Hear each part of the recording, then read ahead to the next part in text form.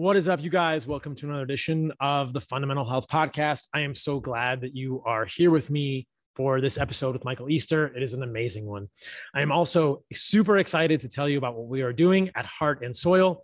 This is the company that I built with some amazing people. We are located in Austin, Texas. We make desiccated organ supplements because a lot of people want the nutrition in liver and heart and spleen and testicle or other organs, but you don't want to eat those organs. So we freeze dry grass-fed, grass-finished, regeneratively raised organs from cattle raised in New Zealand. We're working on a US-based supply chain, exciting developments coming there. And I am so proud of what we've done. We get testimonials all the time from people showing us how we've really positively affected their lives. Check this one out. This one is from Brian. It's about our newest supplement, Whole Package, which has testicle, liver, and blood. He says, energy, drive, and primal pheromones. I knew the benefits of liver. I could only guess the benefits of blood extract, but that testosterone in testicle was definitely noticeable. From my overall energy to waking up in the middle of the night, quote, ready to go, it has been the difference maker. I get married in a week, and this will definitely be going with me overseas. Thank you for changing my life. And thank you, Paul, and the crew at Heart and Soil for everything you do. So check us out at heartandsoil.co. That is .co. If you need more nose to tail nutrition in your life, if you want more organs, these are so nutritionally replete. They will change the way that you feel and perform. I can tell you this from personal experience, and thousands of people have experienced it now. It's the highest quality supplement we could ever produce. And I know that this will be a huge game changer for you as well. So check out Whole Package, and check out this week, we are releasing our supplement for women, which is Her Package, to complement Whole Package. You can go to heartandsoil.co to reclaim your birthright to radical health. My guest this week, as I mentioned, is Michael Easter. Total freaking badass, man. This guy has been really curious about how humans can integrate modern science and evolutionary wisdom for improved health, meaning, and performance in life and work. He's been around the globe. He's gone to ancient monasteries in Bhutan. He's worked with U.S. Special Forces, high-tech genetic labs in Iceland, Fortune 500 boardrooms, the world's most remote wilderness areas. He spent 30 days in Alaska with Donnie Vincent, who I also interviewed on this podcast. That show will be out soon. And we talked about his new book, which is called The Comfort Crisis. I really enjoyed this conversation. I think you guys are going to get tons out of it. It's all about the remembering, really, the concept that we have lost touch with many things that are important for us to do as humans that shape our character in positive ways. So check this one out with Michael Easter. I know you will love it. If you like this podcast, please support me. Please help me spread the message to more people by leaving me a review on Apple Podcasts. That's the main place I ask for reviews. That helps us reach a lot of people. And as a thank you to everyone who leaves me a review on Apple Podcasts, I will be giving away, I continue to give away a signed copy of my book every month to one person. So thank you for that, guys, and enjoy this podcast with Michael Easter. I also want to give a shout out to my sponsors. They make this possible. And these are all products and things that I believe in deeply. I want to start off by telling you guys about Blazing Bowl Grill. This is a revolutionary portable gas infrared grill that heats up to 1500 degrees Fahrenheit. And it's like the best steaks I've ever eaten. Once I cooked with this thing in Austin, I didn't want to make steaks on anything else, which means that I had to ask Blazing Bowl for a second one, which I brought back to Costa Rica. I literally brought one to Costa Rica. It's sitting over there. It is the envy of all of my friends. It is the best grill in all of Costa Rica. There's nothing like this anywhere else I've tried. It's way better than the regular grill. It does all kinds of things beyond steak, chicken wings, hamburgers, seafood, etc. I know you guys don't want to cook vegetables on it, so I won't even tell you about that. But it's amazing heating technology used by the world's best steakhouses since the 1980s. And it's a game changer. It's freaking a game changer. So check it out. And it is made in the USA, so you can feel good about that. Like I said, I believe in things that are made in the USA. We are developing a US-based supply chain for Heart and Soil as well. BlazingBullGrills.com. Use the promo code CarnivoreMD for $150 off the checkout. When this podcast is done, I am walking right over there on my deck and cooking a steak on the Blazing Bull Grill, and it's going to be amazing. The best steak I've eaten since this morning, but definitely better than steak I've had any other way. Total game changer. BlazingBullGrills.com. CarnivoreMD gets you $150 off. You guys will love this thing. I also want to give a shout out to White Oak Pastures in Georgia. They are my friends and now my family doing regeneratively raised meats in Bluffton, Georgia. They are really the OGs of the regenerative agriculture movement. Will and Jenny Harris are amazing people. They have grass-fed, grass-finished beef. They have Iberico pork. They have grass-fed, grass-finished lamb. Amazing stuff. They have duck, guinea, They also have chickens, which are corn and soy free. They do organs and suet. I love these guys. You can use the code CarnivoreMD to get 10% off your first order with White Oak Pastures.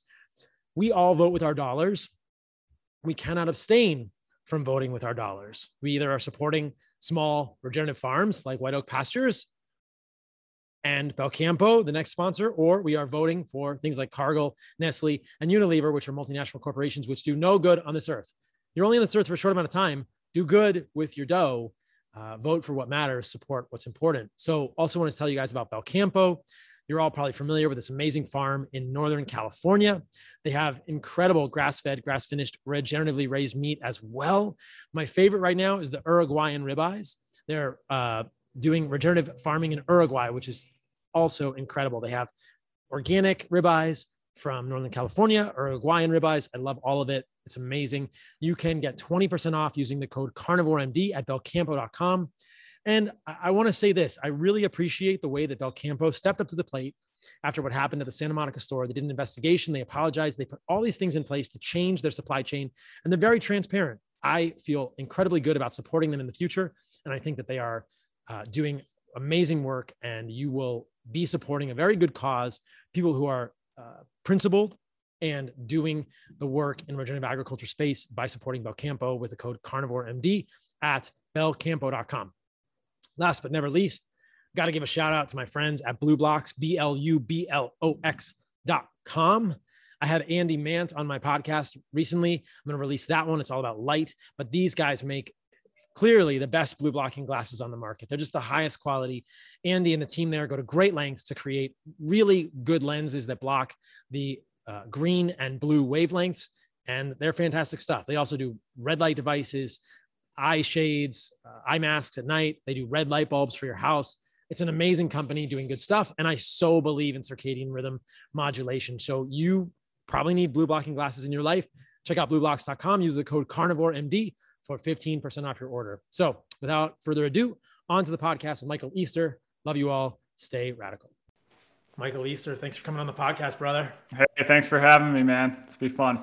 I think this will be really good. I just finished reading your new book, The Comfort Crisis, and I have a really good friend in Costa Rica where I'm living now who actually recommended this book to me a few weeks ago. He showed me this tweet or this post with your book in it, and he said you should check this one out. And I thought, okay, cool, let me check it out. And then things came around and I kept seeing it, and I was like, oh, I got to get him on the podcast. So it's good to have you, and you've got a lot of fans in Costa Rica. And we're going to talk about that in the podcast. So I thought, let's start with one of my favorite parts of your book is this Japanese story of Misogi or Misogi. How do you say that? Mm-hmm. Misogi. Misogi. And the sort of this mythical tale of Izanagi. Is that how you say it? Yeah. I mean, my own pronunciation is a little shaky, but Izanagi is how I understand it. Yeah. So tell us the story of Izanagi. Okay, so there's this guy named Izanagi. Well, first of all, you have to understand that this tale is in a book called the Kojiki, which is this big book of Japanese myths throughout time. And they kind of explain why Japan is the way it is, right? So they're passed down forever. And so this myth of Misogi, there's this guy, Izanagi, and his wife dies, and she descends into the underworld. They're both gods in the Shinto faith. And he can't live without her. So he decides, I'm going down into the underworld. I'm going into hell. I'm going to save my wife. Now he gets down there, and it's hell. It's perilous. There's like all these, in the story it talks about, there's all these demons that like grab at him and are trying to keep him down.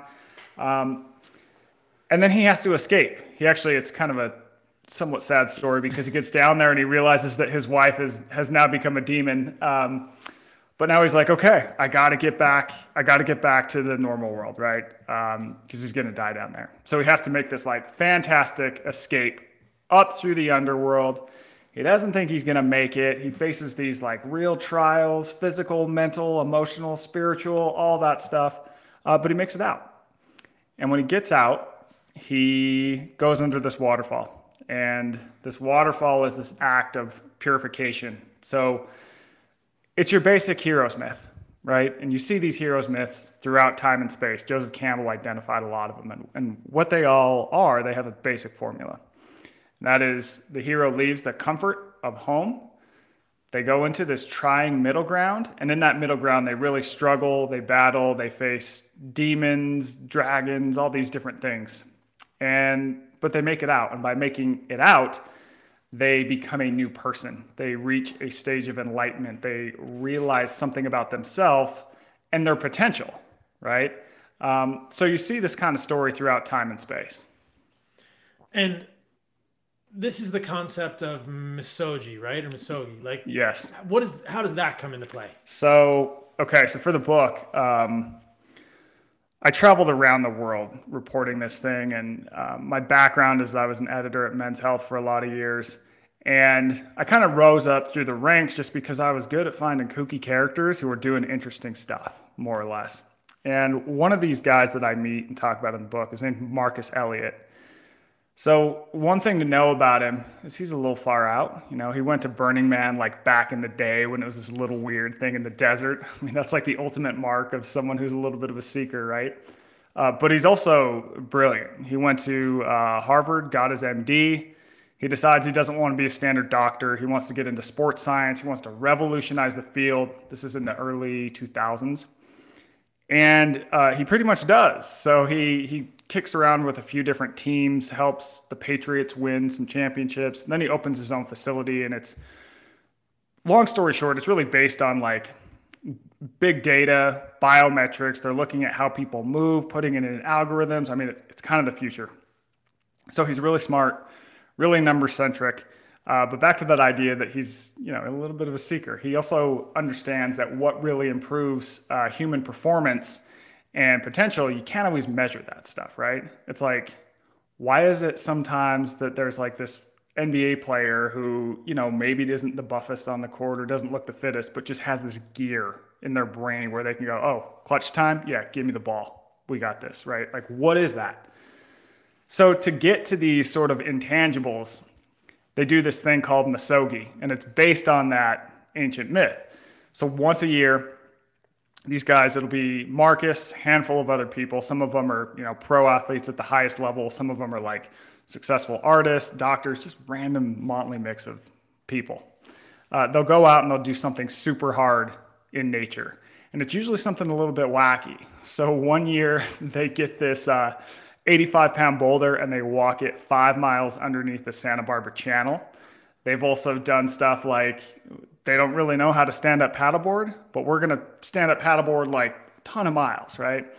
Now, there are only 2 rules to misogi. Rule number 1 is that it has to be really hard. And they define that really hard by saying you have a true 50% chance of making it. So nowadays, we tend to take on challenges where we're like, I'm going to do this. And if we think we can't, what do? We train for like months until we're like 90% confident we're going to make it, right? No, this is like, we're not training. This is, I don't know if we're going to be able to do this. Let's go see if we can do it. And then rule number 2 is that you can't die. And that one's pretty straightforward. And it's really mimicking that idea of the hero's myth, where it's like we're throwing ourselves into this zone of discomfort where we don't know if we can do this. And while they're out there, it's like you're going to reach this, you're going to see this edge. You're like, I can't do this anymore. There's no way we're going to be able to finish this. Like, I'm spent. Let's get ready to tap out. But by putting one foot in front of the other or continuing to paddle or whatever it is, you get beyond that edge. And then you can look back and be like, well, wait a minute here. I'm looking back at what I thought was my edge. And like, I've obviously sold myself short here, right? Like I had an inaccurate measurement of my potential. And then it's like, well, what else am I selling myself short in life, right? So it makes you answer some hard questions.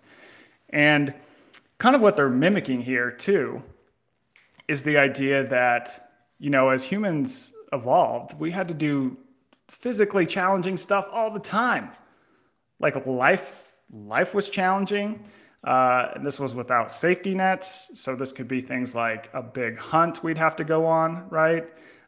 Maybe it would be moving from summering to wintering grounds. You have to go over some pass and there's a storm.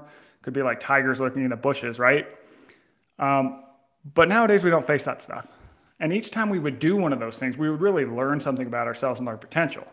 Nowadays our challenges are like presenting in front of a group, or I don't know, we were late on our taxes, right? And what are the consequences? No, the IRS is mad. Your boss gave you a bad look, right? So we never really get pushed out to the edge, and we have a really bad sense of seeing like, what should we be afraid of? And like, what is scary in life? So kind of by, I talk about, it's like reintroducing these metaphorical tigers into your life in a way that mimics these things we used to do in the past, I think can move the dial for a lot of people. And I love that it puts things in perspective, because that is something that I struggle with, and that I imagine many people struggle with in their daily lives in, quote, westernized civilization. Every once in a while, I'll walk outside of my house and it's a clear night and I see the stars and I almost fall over and I think, oh, why am I so stressed about XYZ? I'm an ant on a rock hurtling through the universe at 1,000,000 miles an hour in a galaxy. Like, who cares? And it's the same kind of thing that you're saying. Like, our stress used to be a lion is going to eat me. I'm going to fall out of this tree or fall down this ravine and die, or I'm going to actually starve. And now our stress is that guy cut me off in traffic, or my boss gave me a funny look, or like you said, I'm late on my taxes. And it's all so trivial. And we have this very low level of chronic stress that I think eats away at us. And so I love this idea of misogi and really putting those things back in perspective by doing things that are hard as shit every once in a while. Yes. So you can think, this is nothing. This is nothing. And there's, in the book, you mentioned that this is very common in traditional hunter-gatherer cultures. I mean, you talk about the Maasai and the Nez Perce and these, or the Nez Perce. I think it's Nez Perce. I could be mispronouncing that. And then, Aborigines in Australia. You want to talk about some of their sort of coming of age rituals, which are essentially misogi? Yeah. So you look at a lot of traditional cultures and they all had a rite of passage. And the idea is that, when you have a young person in your tribe, whatever it is, they're usually at point A in their life, right? They're kind of coming up, but they're not really ready to contribute in a meaningful way to the tribe. You need to get them to point B, where they are a contributor. They're a hunter. They're a gatherer. They're like, okay, we can trust this person. Now, to get them to point B, they would mimic that hero's journey. They would send, so for example, the Maasai, they would do a lion hunt. They would send a warrior out with a shield and a spear to kill a lion. And if you killed the lion, you would officially transitioned into a warrior. The Aboriginal would do walkabout, where they'd send people out into the desert for, like 30 days. And the Nez Perce, I'm probably pronouncing it wrong too, right? They would a lot of times do, and you see this in a lot of Native American cultures, where it's like you're sent out into the wild without food or water for an extended period, and you really struggle. But as you kind of go through that, you have to pick up a lot of gears, right? That you didn't necessarily know you have. And when you return to your tribe, you have this thing, right? You've not only picked up skills, but you've also picked up this realization that, hey, like, I got this, more or less. And in modern society, we've really removed a lot of these physical, emotional, spiritual bundles of a rite of passage, right? Like, you look at young people today, it's like, what's the rite of passage for young people? And I think probably the only thing that really does this at scale, and not everyone does it, is the military. So think about going into the military, right? You show up, you're this kind of pudgy, weak, whatever, you got a crappy attitude. And then what do they do with you? They throw you through boot camp, right? That trying middle ground. And then what happens when you graduate boot camp? You're a new person, which they signify by giving you your uniform. If it's a special forces selection, you get a green beret, you get a ranger tab. Like, there is this really symbolic transition into like, okay, this person's ready. I love it. And what's interesting is that at this company that I've built, Heart and Soil, we make desiccated organ supplements, because I really believe that organs are a huge part of the human diet that's been left out. They're eaten by the Hadza and the Maasai. And I really want to bring this back to our company. And so it's something that we're going to institute, this like rite of passage that's like very hard for people. I love it, man. So that in the tribe, people can believe this. And I have a really good friend who really taught me this concept, years ago because he has this workout that he calls a barbarian. And of course, because he's like one of my best friends on the earth and I wanted to be a part of his tribe, I did this thing called a barbarian. And the barbarian entails for men, it's you carry two 70-pound kettlebells, one in each hand. You have a backpack with 120 pounds on it, or 70 pounds in the backpack. You're pulling a sled with 120 pounds in it, and you have 15-pound ankle weights on each ankle. And your goal is to walk a mile and up and down hills over pavement. And, these guys who have done it all the time can do it really fast. I think the record is like under an hour. And, it's a long up and down over a pavement. And sometimes the pavement is rough. But the first time I did it, I literally did not. It's probably one of the furthest reaches of the darkness that I've ever been to. I didn't think I was going to finish. Or I thought that if I finished, I was permanently going to damage my back because I had this low back pain. And I was like, oh, I've already herniated a disc. I know. And I got halfway, I got half a mile. It's out and back.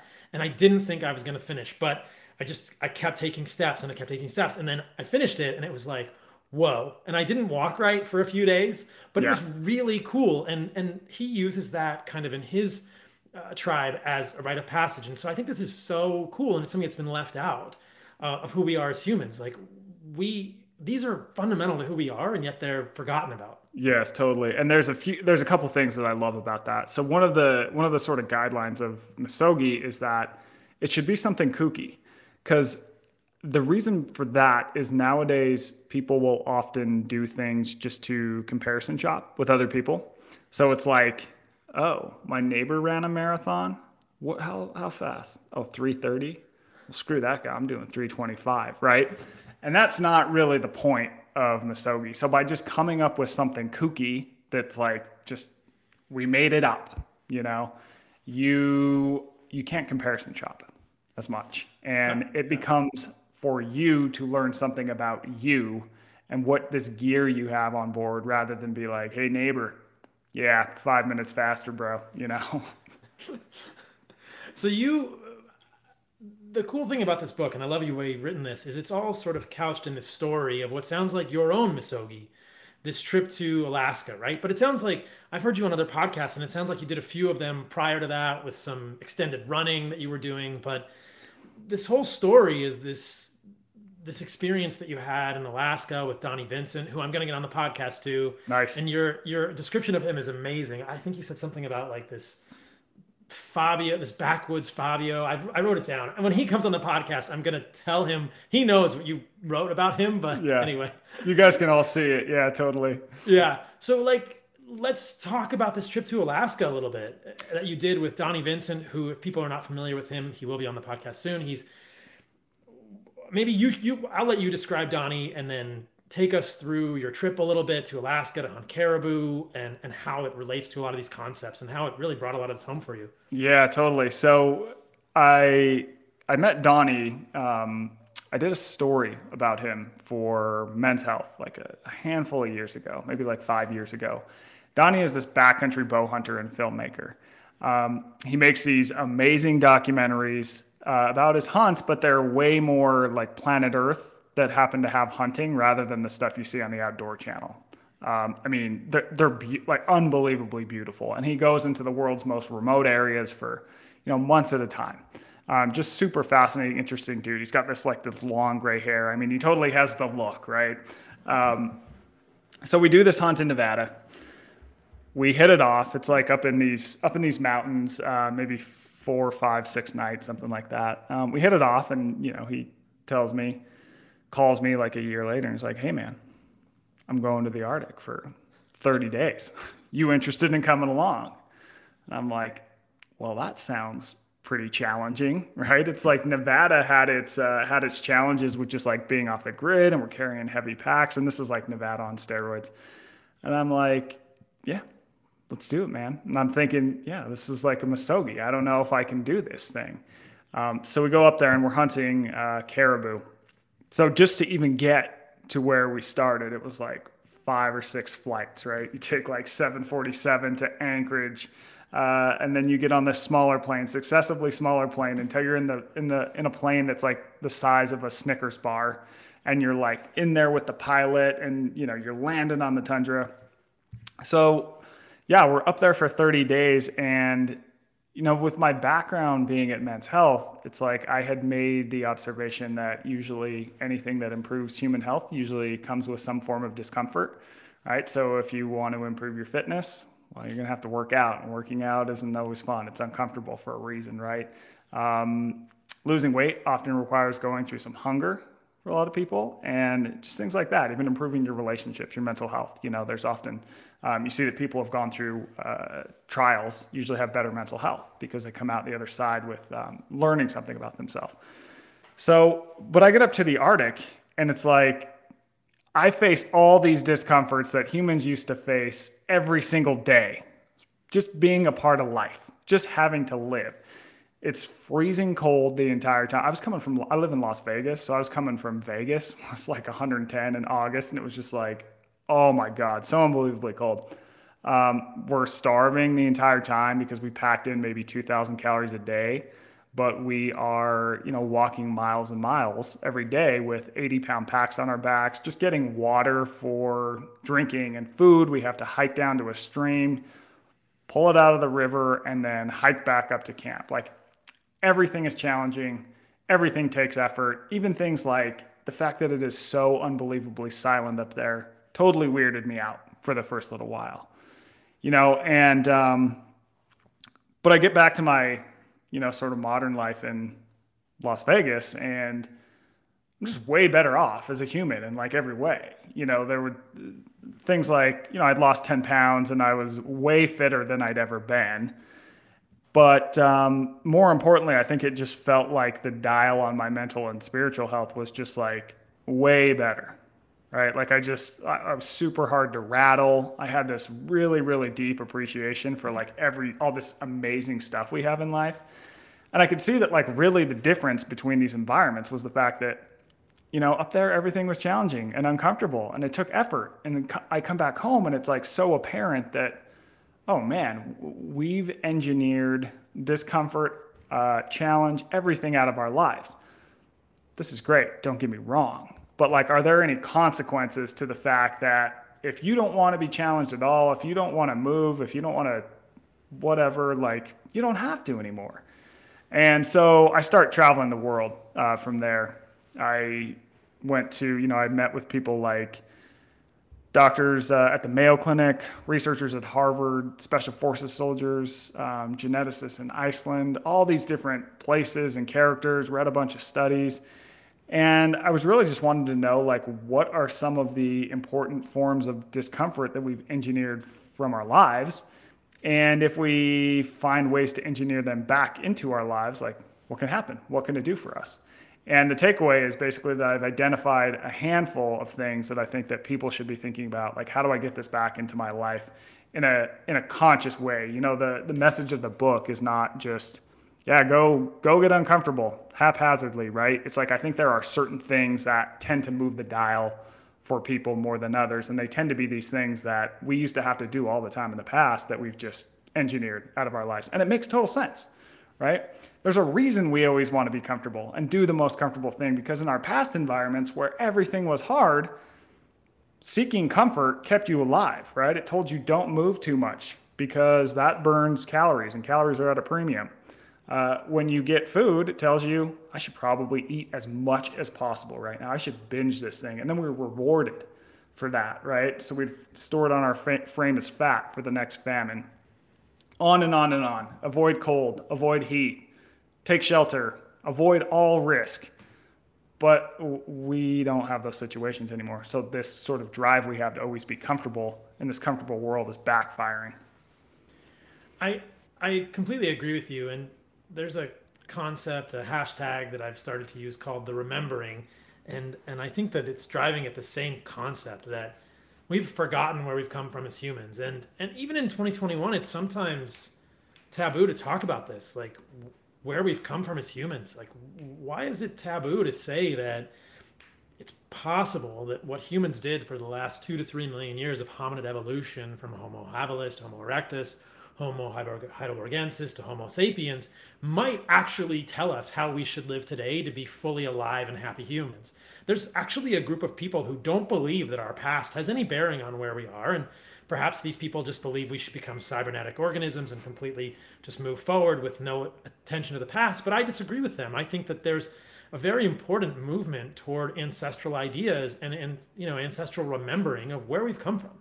Yeah. And that's why I thought your book was so interesting. These concepts have been lost, and we find ourselves at this discordant crossroads in which our evolution is now working against us in terms of food choices, in terms of comfort. We've opened up so many boxes of Pandora, and who knew she had multiple boxes? Yes. And I think that we're now all trying to say, oh, how do we undo all of this? We've clearly gone too far. And the same friend that actually recommended your book to me in Costa Rica, I had some really great conversations with him about technology. He's really savvy in the technology space, and I think I tend to be kind of black and white in my thinking. That's one of my foibles. And I'm like, oh, technology is bad for us as humans. And he was like, I don't think technology is bad. I just think humans always overuse it. And so I think that just like comfort, we have to understand that it's possible to overuse comfort. And I love that you say this in the book. We're engineered to seek comfort. That's part of our evolution. But we're also engineered to seek things that are sweet. And that gets us in trouble a lot because industrialized processed foods trigger so many of the same evolutionary drives that we have in terms of comfort. So most listeners of this podcast will know that I'm asking them to rebel and take a step back against industrialized processed food and focus on the foods that were most readily available throughout evolution, or that were most sought by humans throughout evolution. And I love what you're saying here, that we also need to rebel a little bit against our overuse of comfort and our overly hermetically sealed lives and our overly straight edge lives. And there's so many aspects we could go into here, but let's talk about the boredom piece a little bit, because this is something that's very near and dear to my heart. I find myself unwittingly addicted to social media more than I want to be in today's day and age. And that's just because I use Instagram and I use Twitter and I use YouTube and I use these platforms to share a message. But it's almost like you can't deal drugs without getting addicted to drugs. I haven't figured this out, right? And so the times in my life when I've gone without my cell phone, I can't remember many of them, but they've been really challenging and really freeing at the same time. So I love that you said when you got to Alaska, you were just impressed by the silence. Like, how many of us can actually go without entertaining ourselves for 30 or 45 minutes? That's incredible. That's totally. sad. Yeah, so I mean, we're up there and we're hunting, right? So we're hunting this herd of caribou called the Western Arctic herd. So we're trying to catch them as they go from their summering grounds to their wintering grounds. Now, they are always moving. They're just this species of animal that constantly walks and eats and moves. So you're just waiting for them to come through, right? Now, this was not happening. This took a while to happen. So like the first week, we're just sitting there looking through a spotting scope going, yeah, nothing there. I mean, my cell phone doesn't work up there. There's not service within 100-mile radius for me, right? I didn't bring a book. I didn't bring a magazine. It's not like I brought a laptop or anything like that. So all of a sudden, I find myself in a interesting scenario that I rarely face anymore. I am bored, right? How often are we bored nowadays? So to deal with this boredom, I would have to come up with stuff, right? I started reading the tags on my outdoor jackets, on my outdoor gear. You're like, oh, can't dry clean this. Okay, that's good to know. 60% down. Oh, the sales guy told me it was 90% down. That piece of crap. You're reading things like the labels on your energy bars, stuff like this. You're like, oh, I wonder what that ingredient is. Just like your mind starts to wander and find these weird outlets, right? But I also did things like I came up with a bunch of ideas for stories for the magazines I write for. I wrote some of the book, came up with a Christmas list. So I kind of told you all that to tell you this, that, as we evolved, we had this boredom. We evolved to have boredom as this sort of evolutionary discomfort that tells us, hey, whatever you're doing right now, your time invested and your return on your time has worn thin. So if you picture, in the book I talk about, picture a caveman picking berries from a bush. When you pick the berries that are easiest to reach, it's really engaging. It's like, oh, I'm getting a lot here. But once you've picked most of the berries and they're harder to find, they're harder to reach in the back, it starts to become kind of boring, right? Because what you're getting for your time is worn thin. So boredom would kick on and basically be like, hey, go do something else because this isn't helping you survive at the rate it was anymore, right? Go hunt, go do something else. So boredom's this evolutionary discomfort that says, hey, go do something more productive, throws a little bit of discomfort at us. Now in the modern world, anytime we're bored, we have something that is really engaging to do. The average person spends 11 something hours a day engaging with digital media. So that is cell phone, TV, computer, iPad, radio, on and on, right? We have all these really engaging ways to deal with our boredom. So it's like now when we feel the slightest tinge of boredom, we don't go, I'll come up with magazine story ideas. I'll do X, Y, Z that is, more productive. We just pull out our cell phones because cell phones and apps in particular, or Netflix or whatever it is, are engineered to be way more engaging, right? They take no effort. Someone does the thing for you. So this drive that we have, this boredom, it's like one neuroscientist told me like our outlet for it is now junk food for the mind rather than something productive. So in the book, I talk about, we know there are benefits to boredom. It gives your brain a bit of a break when you think internally rather than externally. So anytime we're focusing attention outwardly, like on a phone or a screen or whatever, our brain is actually working pretty hard. Number two is that having times of boredom is associated with a lot more creativity. So they've done studies where they'll get one group bored and they'll have another group be on their cell phones and then they'll give them creativity tests. And the groups that are bored come up with more better answers on these creativity tests. And that's because if you just sit around and are forced to just be with your thoughts, they're going to wander in some weird ways that are more creative than if you were just like, oh, look, another dog video on Instagram, right? So in the book, I argue, we hear so much about how we need to spend less time on our cell phones, which is totally true. We do. But a lot of times when people are like, hey, I'm going to reduce my screen time by an hour a day, they just go watch Netflix. And they're like, well, what do I do now? I'm going to call my computer. I'll just go on Instagram on the laptop. Your brain doesn't know the difference. So I think we need to figure out ways to reinsert boredom back into our life. And I personally, after getting back from Alaska, I'll take a 20-minute walk outside, totally disconnected every single day because it gives me time where I'm not immediately drawn into my cell phone. I just leave my cell phone at home, right? Because look, these things are unbelievably engineered. There are, kids who got a perfect score on their SAT and are now at MIT and Stanford, and they're sitting in labs going, how can I get this moron, Michael Easter, to spend more time on Instagram? And they are very good at it, right? These things are just amazingly built to capture our attention and have us just totally forget that, oh, I've spent 30 minutes on this stupid app, It makes me a little frustrated. I can't tell you how often, and I'm embarrassed to admit this, I can't tell you how often I go on Instagram to look up someone's handle, to tag them in a post. Yesterday I was writing a post about a recent podcast guest, Daniel Vitalis, who's actually doing really cool things up in northern Maine. He's like a modern day hunter-gatherer, kind of like Donnie Vincent. And my intention before I opened Instagram was, what is Daniel's handle on Instagram?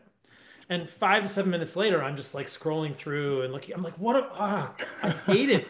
And even though I have some awareness that Instagram does this to me, I still get sucked in. It's so powerful and so unnerving. So I love the idea of just building in boredom into our lives.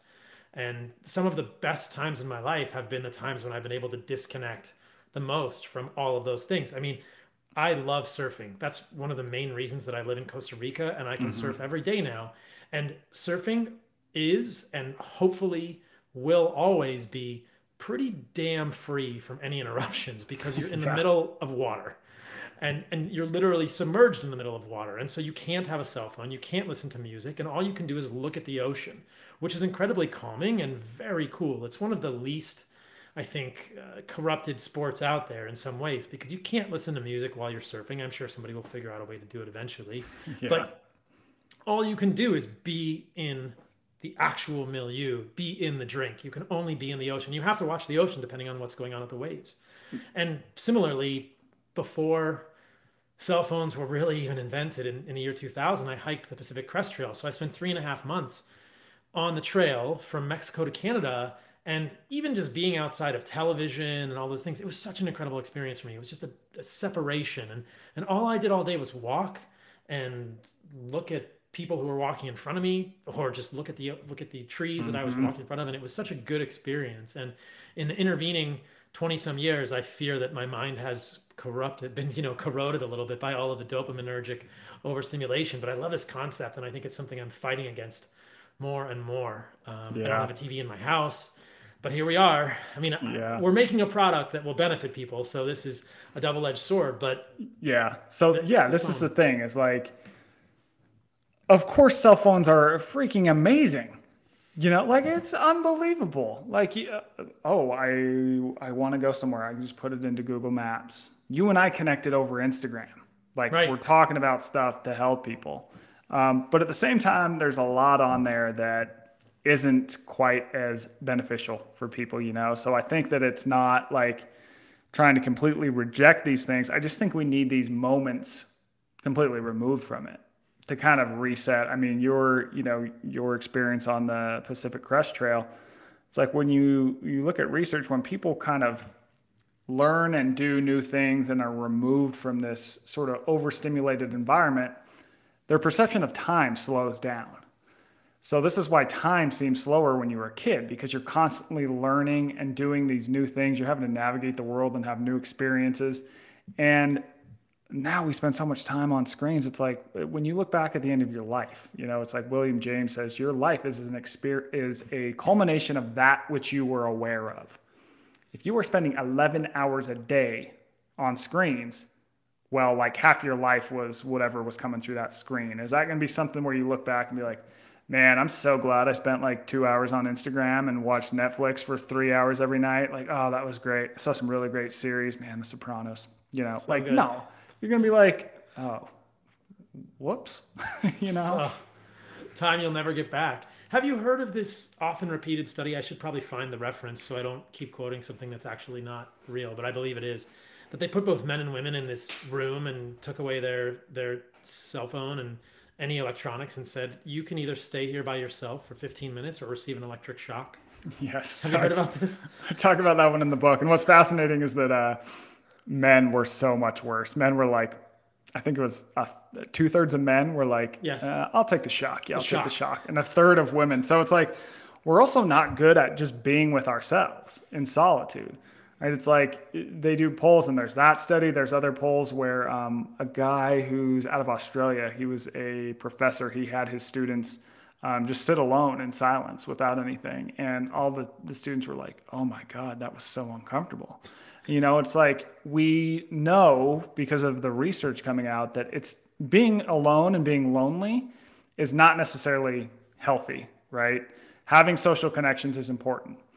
But there's a huge difference between solitude and loneliness. Solitude is like taking time to be with yourself and using it to introspect, to learn about yourself, to come to like some meaningful conclusions about your life. And you see it's used by a lot of the greatest thinkers of all time. I mean, like Jesus went out in the desert for 40 days. The Buddha left the palace gates and sort of wandered alone. Even like Steve Jobs would have these unconnected times where he was alone. Lincoln did. But now we're constantly with other people, either in person or through our phones or through TV, right? It's like, even if you're like, hey, I'm going to take some alone time. It's like, well, if you're on Instagram or texting with someone, you're not really alone. So in the book, I advocate that these sort of totally detached periods do give us some time to be in solitude where we can learn something about ourselves. So one of the researchers I talked to who studied this talks about how people need to build the capacity to be alone. Because if all of a sudden your social structures fall apart, if you can lean on yourself and have that gear, you're going to be a lot better off than someone who only thrives as sort of like this social connector circuit, which I think that is one of the reasons why we have a problem with loneliness, right? There's like this epidemic of loneliness. It's like people are so used to just like being constantly stimulated that when they do get alone, it's like, I can't stand myself. I don't know anything about myself, right? Like we need these times. And I started thinking about this too, because in Alaska, like we get dropped off, right, on the tundra, and there's a lot of ferrying between planes. And at one point, the plane takes one of the guys I'm with, takes him away, and I'm like standing on the tundra, totally alone. There's grizzly poop all over, and there's not another person within miles and miles and miles. My cell phone doesn't work. And that like complete state of aloneness, I'm like, holy crap. Like all of a sudden, like how you should behave, like all these social narratives that we have, like why do we do the things we do? It's because we're surrounded by people who kind of tell us to, right? It's like, why'd you go to high school? Because you were forced to. Why'd you go to college? Well, that's just what you do. Why'd you get a job right after college? Well, that's just what you do. Why'd you buy a house at 26? Well, that's what you do, right? It's just like this story, and we all kind of just fall into it. So I think also by having these periods of solitude, you can ask yourself some deeper questions like, why do I do the things I do, you know? I wonder if those 3.5 months on the Pacific Crest Trail, they probably changed my life forever. You know, I didn't take a traditional path, and that probably played a huge role in that for me. Totally. I cannot believe that it did not. The other thing, I love that. And when I interviewed Tim Grover, who recently wrote a book called Winning, he was performance coach for like Michael Jordan and Kobe Bryant. He talked about this too. He said, you know, winners spend time alone. And there's a really great quote from Nikola Tesla, which is basically, to paraphrase, like genius, creativity comes when you're alone. You have to spend time alone. Mm-hmm. So I completely agree. And yet it's That's something super cool. We avoid. Yeah. I mean, Tesla knew it.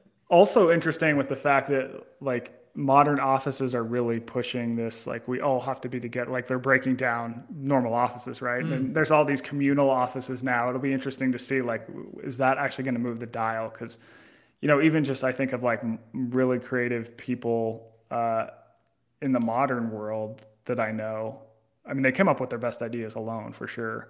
So for example, like at Men's Health, I wrote a long profile of Dave Castro, the guy who does all the programming for the games, and like his workouts are just super interesting, and they're based on like Greek myths and like literature, and like you're like, well, where the hell does this guy come up with ideas? And I was like, so, you know, what do you do? Like, how do you come up with this stuff? He's like, I just go in my shed and, you know, I need alone time. I don't want to hear from anyone. I don't want to talk to anyone. I'm just going to come up with it. And if you don't like it, tough. You know, I'm like, all right. It's amazing. It's amazing. We all need, that's the man cave, you know, that we all need a shed. We all need a Dave Castro shed in our backyard where totally no one can interrupt you. You also talk in the book about landscapes of despair. And I thought this was really fascinating. Tell us about that and like the contrast you've noticed in Vegas versus Alaska, et cetera. Yeah, totally. So, these researchers came up with this term, landscapes of despair, to describe our modern cities. Basically, we know from the research that modern cities are not great for mental health. If you look at rates of things like anxiety and depression, basically the more dense your city is in terms of population density, the less happy you're likely to be. So for example, they did a ranking of 319 cities in the United States. Which one scored dead last? Which one is densest? New York City, yep. And there's a lot of reasons for this. One is that we evolved in smaller groups of people and we could sort of remember everyone. We had this sort of tighter knit group. Well, cities, all of a sudden, you're with all these people. It's just a lot to process for our brains. There's this number called Dunbar's number that says like 150 people or less, and that's a rough approximation, are probably the groups we evolved in. Once we start to deal with more than that number of people, it kind of like, we have to come up with, it adds a lot of complexity into our lives, more or less, and that tends to stress us out. Number two is that cities are overdeveloped with concrete and right angles and a lack of trees and bushes and grass and horizons. So, you know, you look at the research on time in nature, and it is overwhelming that humans thrive through exposure to nature. And there's, you know, different doses seem to have different effects, but we know that like being out of nature improves your mental and physical health. People's blood pressure goes down, things like that, right? And cities take that away. One of the reasons that nature can be so calming is that nature is made up of fractals. So these are repeating patterns that, exist throughout the universe. So you think of like a tree, it goes from, big branch to smaller branch to smaller branches to smaller branches to leaves. And even leaves are made up of like kind of this one little branch that goes out. So it's like these patterns that go from big to small, and you see it through, river systems, mountain ranges, stuff like that. And in cities, we're just hit with right angles. It's all right angles. There's no fractals. So we don't experience those. And one random, interesting, fun trivia fact is that the reason scientists think that Jackson Pollock's paintings seem to really resonate with people is because they're made up of fractals. They're kind of like the big splash to little splash to little splash. So yeah, you poll people too and ask, what sort of environment would you like to live in? I'll say, like dense city, mid-sized city, small town, rural town, out in the middle of nowhere. People overwhelmingly choose small town or rural environment. And yet 80 some odd % of Americans live in big metropolitan cities. And the number is only increasing. It really started building up after the Industrial Revolution, when it was like, well, we need to make some stuff in factories. You got to live next to the factory. Sorry, everyone move here, But I think the pandemic too has also kind of has allowed some people to move out of cities. You moved to Costa Rica, man. And it's probably paying off. So I think we've learned something about that. But I do think there's a realization that most people, most of the time, would be better off if they had more time in nature and had a lifestyle that was a little slower paced than you will find in downtown Manhattan or places like that. So for me, when it was going from Vegas, a lot of people I even think about my experience in the airport in Vegas. It's like you're waiting in this TSA line. Everyone's, just kind of pissed off and whatever. You go through the airport, and the airport in Las Vegas is like half a casino too. It's like there's slot machines, there's all these dinging stuff. You have to wait, and it's just like, oh, this is miserable, right? You get up to Alaska, all of a sudden the volume goes down, the pace goes down, everything drops down, and it's like, whew, I can breathe, right? So, yeah, it's so interesting for me, having recently moved to Costa Rica, and people who follow the podcast will know why I've done that. I'm having a gathering there in July, which I'm super excited about. I just invited everybody to come and hang out with me in Costa Nice. Rica. I'm so very excited about having an animal-based gathering in Costa Rica. But when I come back to Austin, I'm in Austin right now because my computer died in Costa Rica. And this is one of the benefits of technology and comfort, right? We're not completely saying these are horrible. They didn't have an Apple store in the jungle? Yeah, there's no Apple store in the jungle. I could go to San Jose for an authorized dealer, but might as well just come back to Austin and see the team here at Heart and Soil and get a new computer so I can do this work from there. But every time I come back, and I've been back twice really now since I've been living in Costa Rica, I'm struck by these right angles. And the writing in your book really drove this home for me. And I thought, I get it now. I get it. Even the roads in Austin, and the first time I came back to Austin, I noticed this, and it's even stronger. It's creating a stronger impression in my mind right now. The roads are so straight, and people are going to laugh. And the pavement is so straight, and the curbs are so straight. There's all these right angles, and there's right angles with grass, and lawns are in right angles, and houses are in right angles, and everything is right angles. And I just don't see enough trees, and grass is manicured, and there's one level for the grass, and everything is overly manicured. And the first time I came back, I thought, this is strange. It looks very weird to me. And now I get it. I think that it just has to do with a fractal deficiency in what I'm seeing. And my body knows this is not wilderness. What are you doing in this zoo? What are you doing? And of course, Costa Rica is a town. There's a town in Costa Rica where I live, Santa Teresa, and it's not complete wilderness either, but it's pretty darn close. There's very few right angles. Most of the roads are dirt. Buildings are right angles, but there's trees everywhere. There's jungle. There's nowhere near the amount of right angles that we have here. We could have a right angle quotient Yeah. for places of the world, and it's all fractals and curved lines and trees, and there's mud, and muddy roads are bumpy, and it's like a path, and it doesn't look the same at this peripheral vision, and things are not manicured in the same way, and it just feels differently to me. And of course it feels differently because of the sounds, and because of the green, and because of the nature, and because of the humidity, or because of the quality of the air, or who knows what. But this visual change is interesting. And then also I'm living in a much smaller community, which is closer to Dunbar's number now. I definitely Senate's race is bigger than 150 people, but it's pretty darn small compared to a town like Austin or New York City. And people definitely move more slowly. And the admonition that I was given when I moved to Costa Rica was be patient. Yeah. And nothing happens fast here. And I thought, Yeah. okay, but it's great. It's a very interesting sort of middle ground for me. And I see so many of the concepts you're talking about in this book kind of borne out there. You mentioned TSA also in the book, and I thought this was kind of a fascinating thing, the research regarding TSA and what happens when they don't find things that they're looking for in our luggage. You want to bring that into the conversation a little bit? Yeah, so there's these two, this almost sounds like the setup to like a dumb joke, but it actually led to an interesting finding. There's these two Harvard psychologists, and they're at an airport. They're standing in line for TSA, waiting to get checked. And, they notice, man, they find a lot of stuff. And what do they usually find? It's like, oh, someone left, some old lady left her hairspray bottle in her purse. They rip apart a carry-on because they think that like your banana is a Beretta gun, right?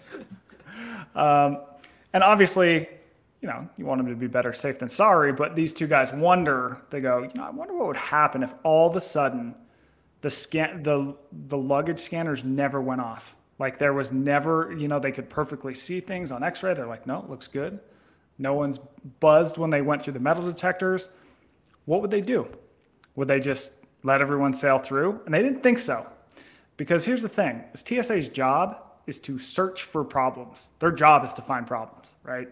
So they're like, okay, well, let's study this. Let's see if there's some phenomenon going on here. They want to find out, do people just unconsciously search for problems, whether they are aware of it or not? So they do two different studies. In the first study, they had a group of people look at 800 different faces, and the people were tasked with deciding whether a face was intimidating or not intimidating.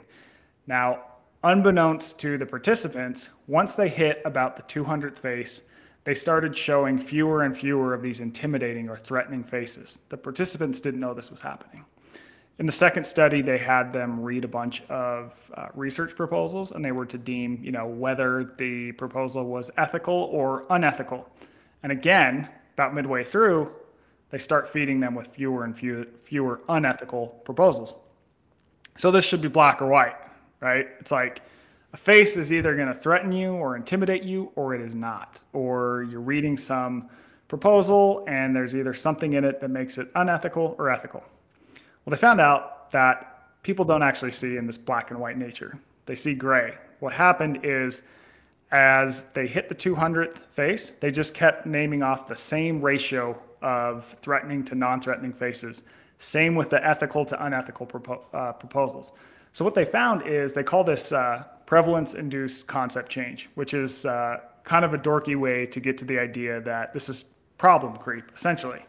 And it basically states that the human brain makes these relative comparisons and is constantly finding problems. So we don't actually think, oh, hey, this isn't that problematic. Like things are getting better. I can see this. We just compare our ideas to what came before it. And we're really good at always finding problems. So in my book, I talk about, as the world has gotten better and better, this means that we don't look back and go, man, 100 years ago, I would have been working in a factory, and there would have been no laws. I would have been working 12-hour days. We go, man, my boss kept me for 8 hours and 10 minutes instead of 8 hours today. This is unacceptable, right? So we're constantly just finding the next problem in our lives. And as things get better and better, as they generally have over time, for most people. People are living longer. We have access to food. We don't have to go out and till soil all day. If you live in the US, probably. We don't stop and appreciate that. We instead kind of find the next problem. And because our problems are so hollow now, it's essentially the science of first world problems. And so maybe, do you think that means we need some real problems? Like, this is kind of going back to your idea of discomfort. Like, you need to know what real problems are to keep this in perspective. Yes, I think we need moments that push back at us. So I'll tell you a story. It's like one night in Alaska. I'll preface it by this, saying that there's this restaurant that I would go to in Las Vegas before I got up to Alaska. We still go all the time, and food is absolutely killer, can't be beat, but the service is just garbage. It's almost like kind of soup Nazi, except like the Mexican food edition. So I'd always you're eating there begrudgingly, you're pissed off because your water glass isn't full, and you're like, oh man, there's so many inefficiencies in this system. So I go up to Alaska, and one night we have to hike back to camp. It's like 10 miles away. We're carrying these heavy packs. It's -20 out. The wind is blowing. We're having to walk across this half frozen swamp, starving, get back to the teepee, and it's freezing in there. And I've got a Cliff Bar for dinner, right? This absolutely sucks. Well, now it's I get back from Alaska. When I go into that restaurant, I have to wait, and my water glass isn't full, and all these things. I'm not going to complain about it because I think, oh man, I'm warm. I don't have to hike a mile for this water. I'm about to eat 1,000 calories in amazing food right now. I can look and see all these amazing things that are right with this moment. And I'm I don't care if it's going to take a minute to get water. It puts it back into perspective. So I think sometimes it's this idea of comfort creep. If the goalpost keeps moving one direction, we need moments that, hey, push it back a few yards in the opposite direction and help reframe our perspective.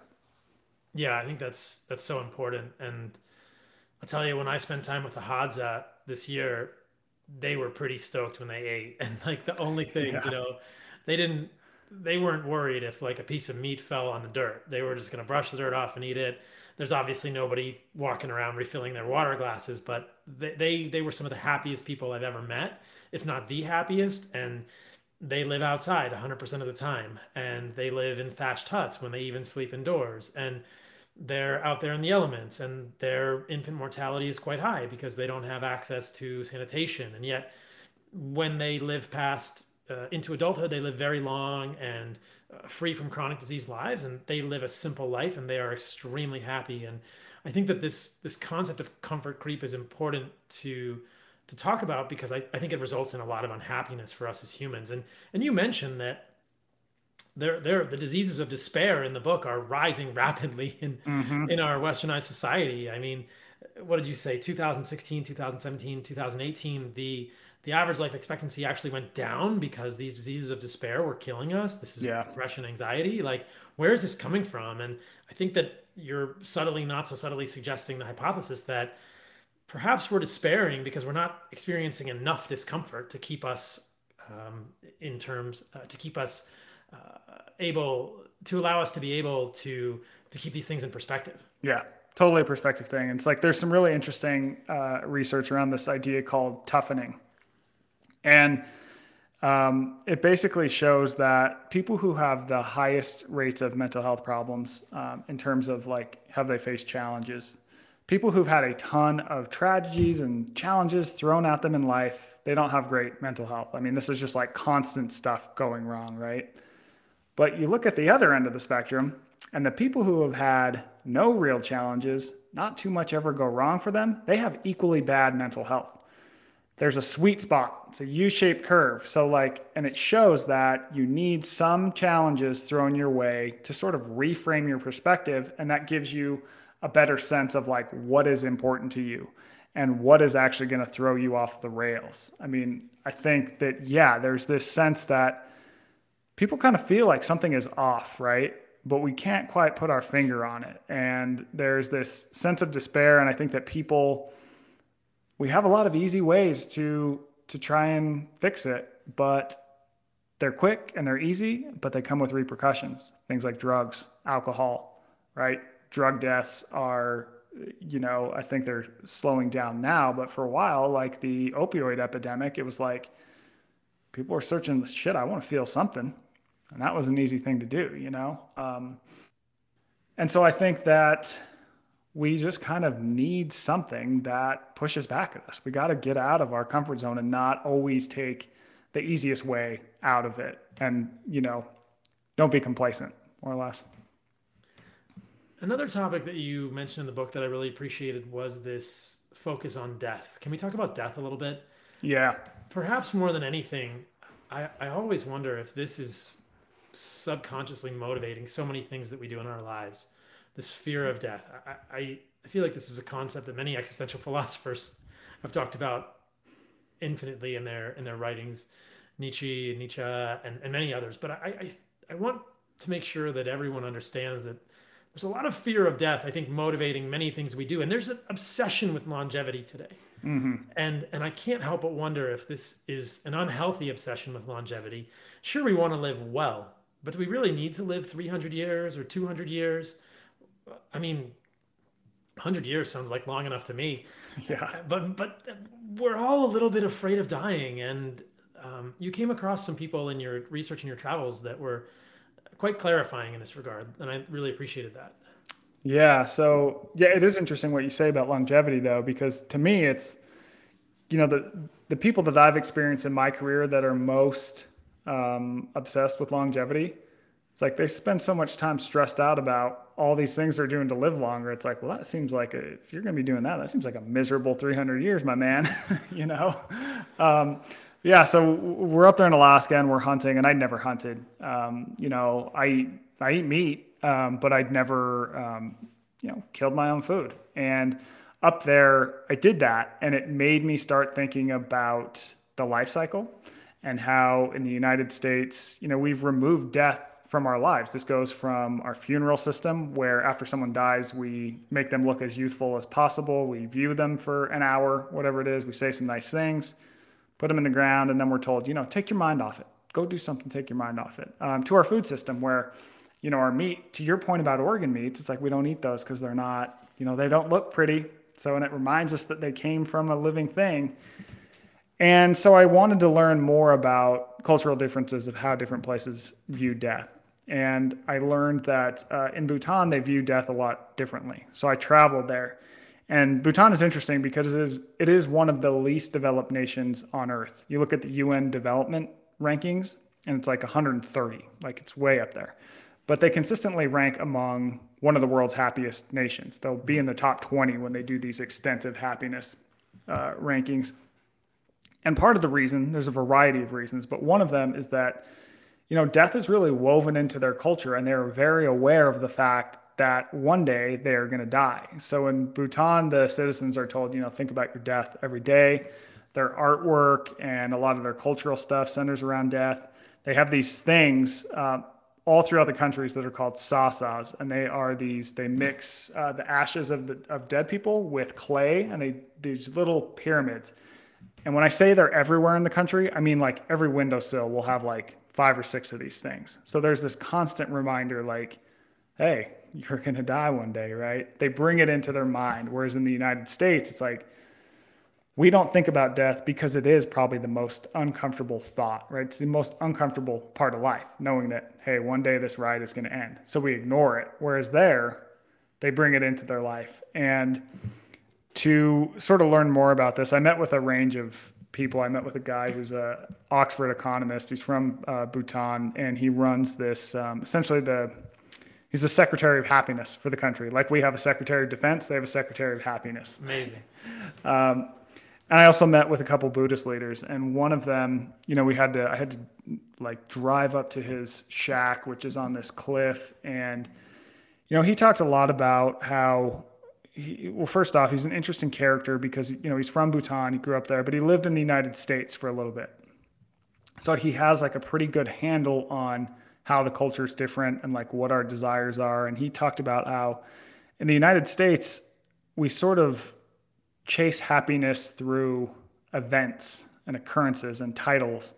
and possessions. He says, you guys think you have this checklist of stuff, and you think that once you check the next box, that's when you're going to be happy. So it's like, oh, once I graduate college, I'll be happy. Once I get a job, I'll be happy.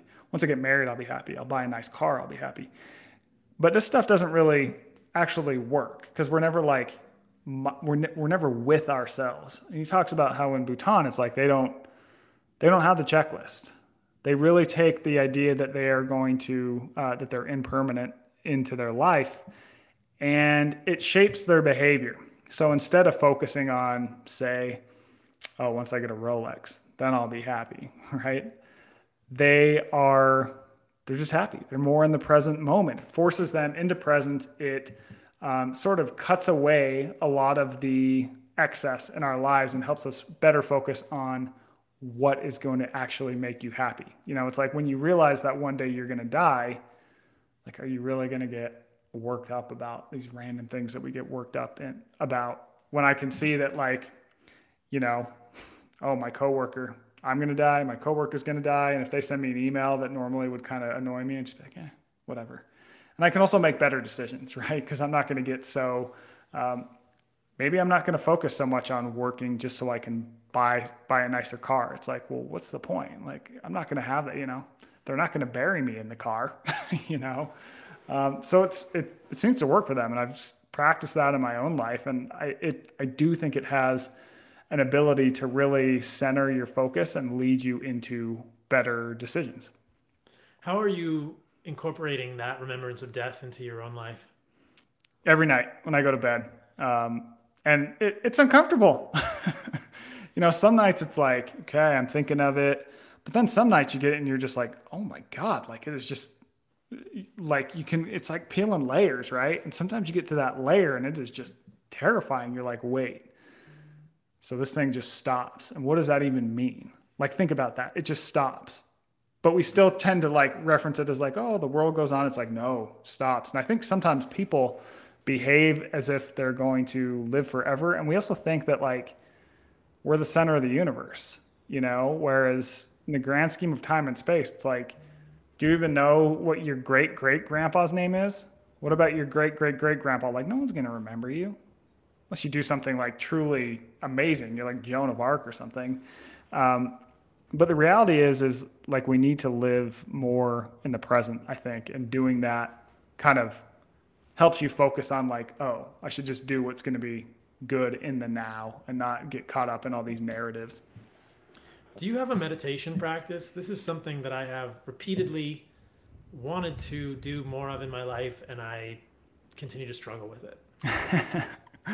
It is challenging. I do. I usually meditate like 20 minutes a day.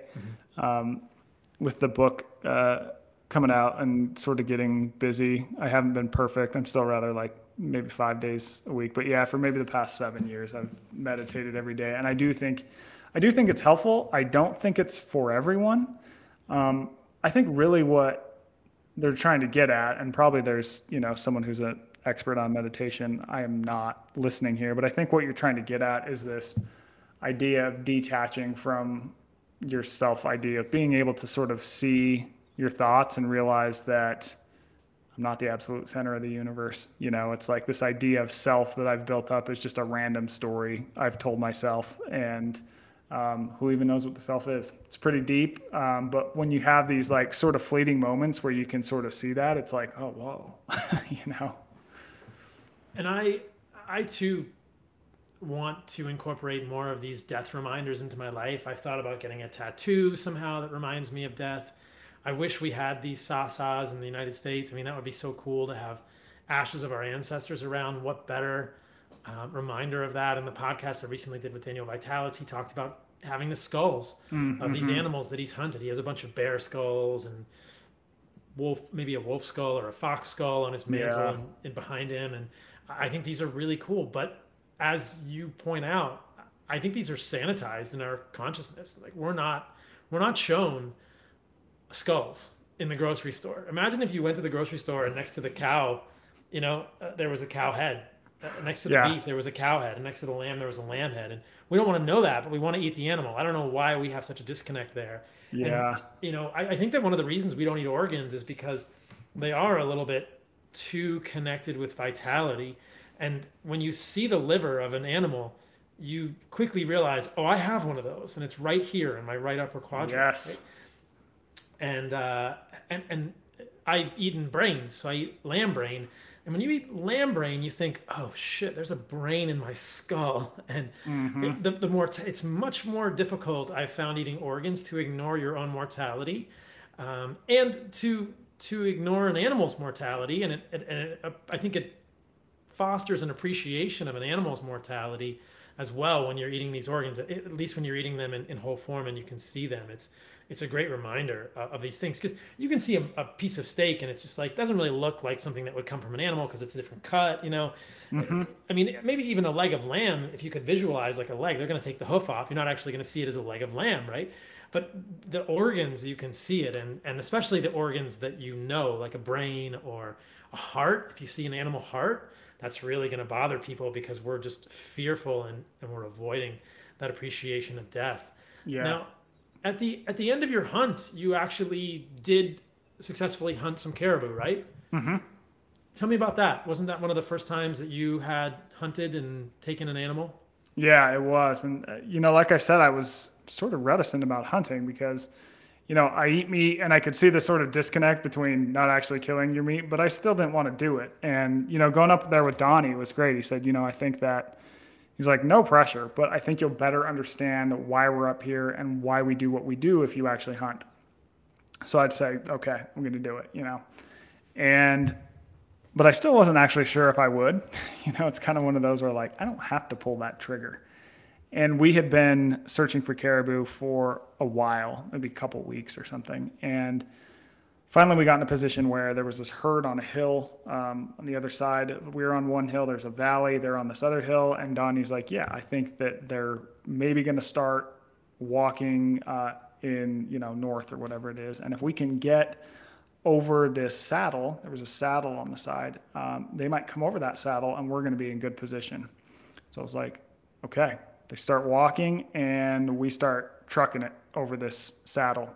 And once we get over it, then we can really sort of, move in. And the whole time I'm carrying the gun. I'm like, oh, shoot, I might have to use this thing, We hit the ground and we start to army crawl in. We go 200 yards, we sort of pop up, we can't see anything. Another 100 yards, we sort of pop up, and I'm looking through the scope of the rifle, and Donnie's got binoculars. And all of a sudden, these antlers appear at the summit of this saddle. And there's one pair, then there's another set, and another, and there's like 30 in this herd. And we're sort of watching them, going like, okay, here they come. And we had identified these two older caribou in the herd because we wanted to hunt something older because that's better for the health of the herd as a whole. And it also is like, a lot of times those animals are on their way out. They'll have 1 or 2 more years left. And we're looking at the herd, and there's this one where his antlers are kind of hitching as he walks. And it turns out he has a limp. He's just like this super old bull.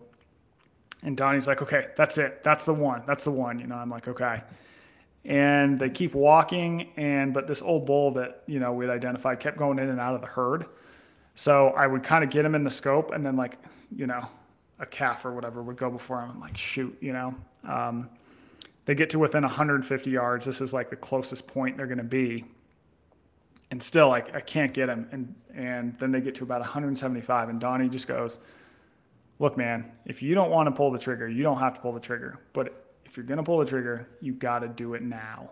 And I'm like, okay. So I'm looking down, and sort of right after he said that, the herd sort of parts, and there's that old bull just standing there. And I pull the trigger, pull it once, pull it twice, and the bull goes down. And in that moment, I was like, what have you done? Like, you can see the animal go down. I'm like, there is no coming back from this. It's like a tattoo, right? It's like, once it's done, it is done. And I got pretty, sad in that moment. We walk over to the animal. It's down on the ground. The only way that you could tell that it was living was that it had this slight trickle of blood coming through its neck. So I had my bullet, one had landed on its neck and one had hit it basically right in the heart, we found. Donnie goes, I'll be back. He just leaves me with it. He's like, I'm going to go get our stuff because we dumped our backpacks and everything because we were, army crawling. And I was super sad. I was like, man, what have you done? And I'm looking at like the herd he was with. They're like on this hill. And I'm like, oh man, he's like taking them away from the herd, And I was pretty choked up. And then Donnie comes back and it's like, okay, now we're going to start breaking him down.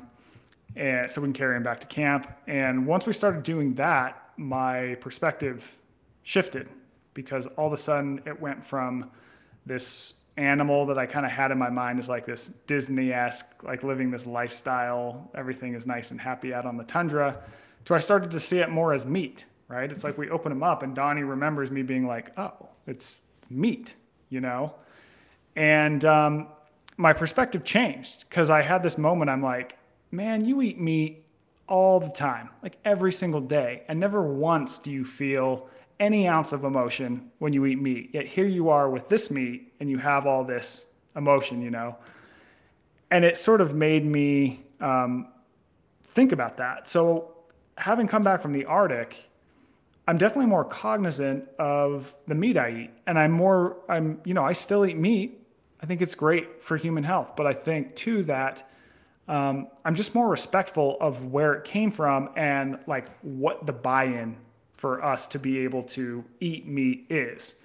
And I think that's been really good for me. It's like that appreciation. It's just like another one of those whacks in the face where you go, man, we have it pretty good now, So it was definitely a powerful moment and it definitely made me, I'm glad I went through with it. I just feel like there's a non-anonymity to the animals we eat too often these days. And it's from a place of, I think, destructive comfort for humans.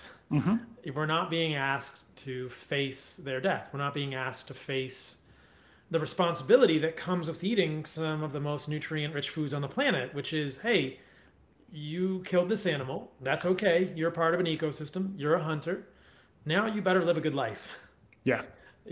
Be a part of an ecosystem and be a good human. And I think that that's the reminder that comes with that, or at least it was for me when I've hunted in the past. I've bow hunted and rifle hunted. And every time I walk up on an animal that I've killed, I kind of hear the same thing in my mind. And it's be a good human, honor this animal. And meeting the animal reminds me of that a million times more than just seeing it in the fridge. Maybe I should keep a picture of animals on my fridge so that every time I open the fridge, I know I hear the message like, be a good human. I don't think it's unethical to eat animals. I just think that it's a tragedy that we're not reminded of how important and how blessed that is and how fortunate we are to do that. And the imperatives, the responsibilities that come with that. Like, you are one of the most nourished humans on the planet. Use that to do something good. Yes. Don't use it to do bad things and stop, these are the narratives I'm kind of telling myself, like, don't be selfish, don't honk at people in traffic, just be patient and just live a good life because you're part of this ecosystem. You're part of something bigger. And I think that we've lost that feeling when we're not hunting animals. And that's sort of the humans participating in these small groups, these Dunbar number groups. When we know that we're part of an ecosystem, we act differently. And I think it's a tragedy that many of us don't get that reminder.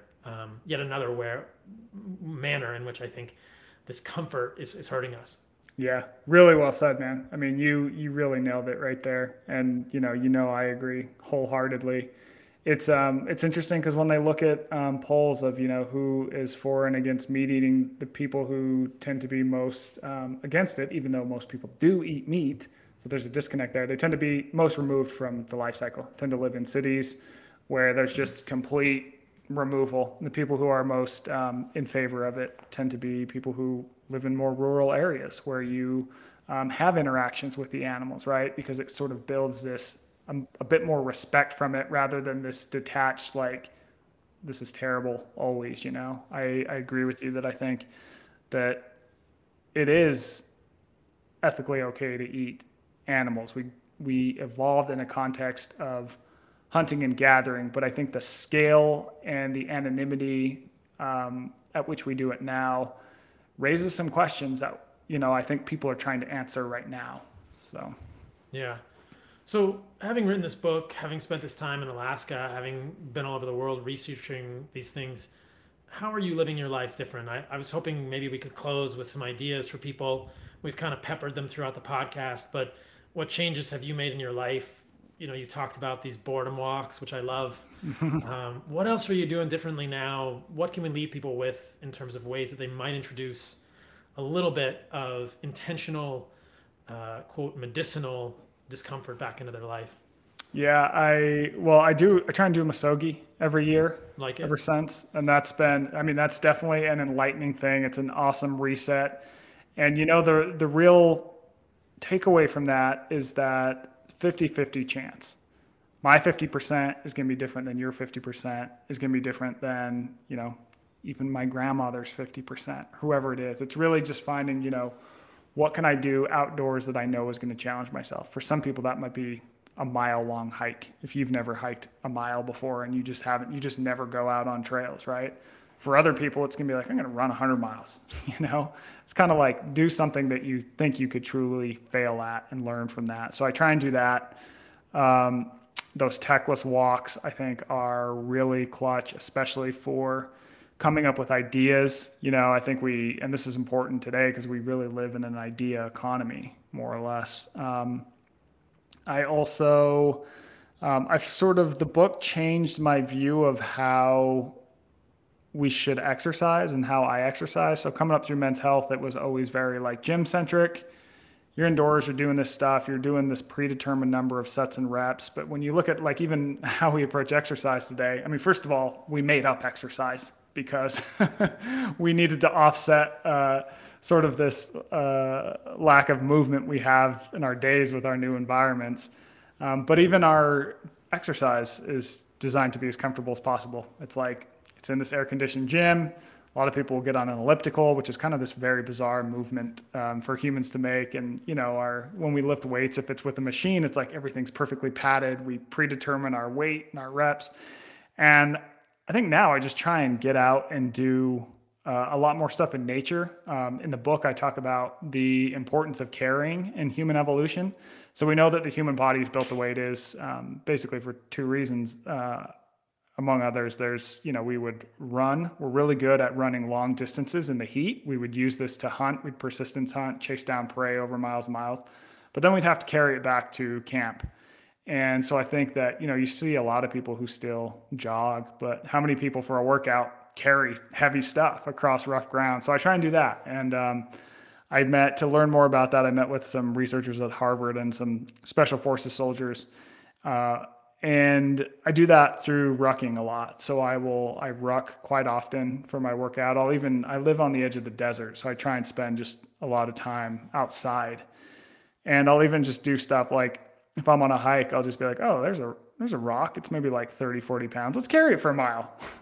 And it's just this totally like thing it's just a really interesting way to exercise. And I think it has some like pretty amazing benefits. Like my core strength, my back health has never been better. I don't know. It's good. I could go on and on, but yeah, those are some things I think are relatively approachable for people.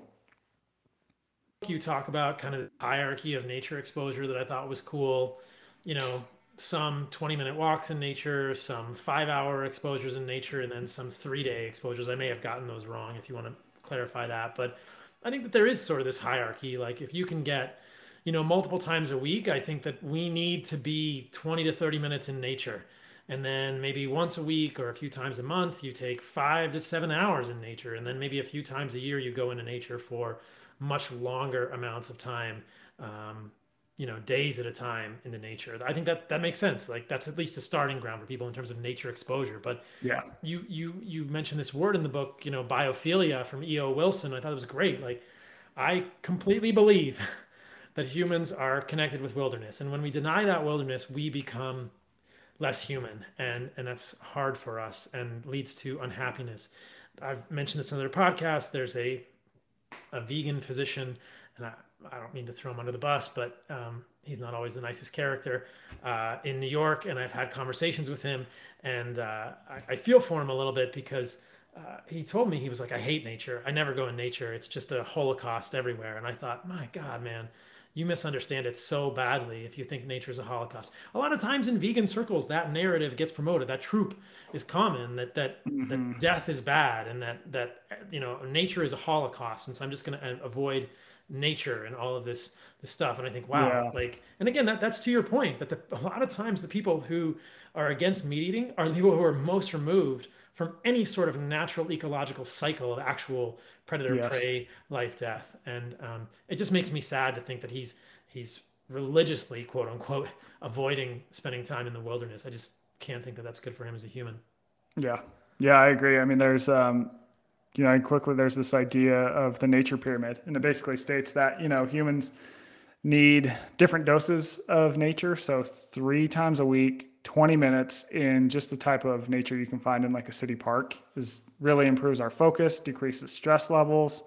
5 hours a month in more sort of, nature like you'd find in a state park, a little bit wilder, seems to make us a lot happier. It's associated with reduced levels of depression, et cetera, et cetera. But I think what's most interesting is the top of the pyramid. There's this idea called the 3-day effect.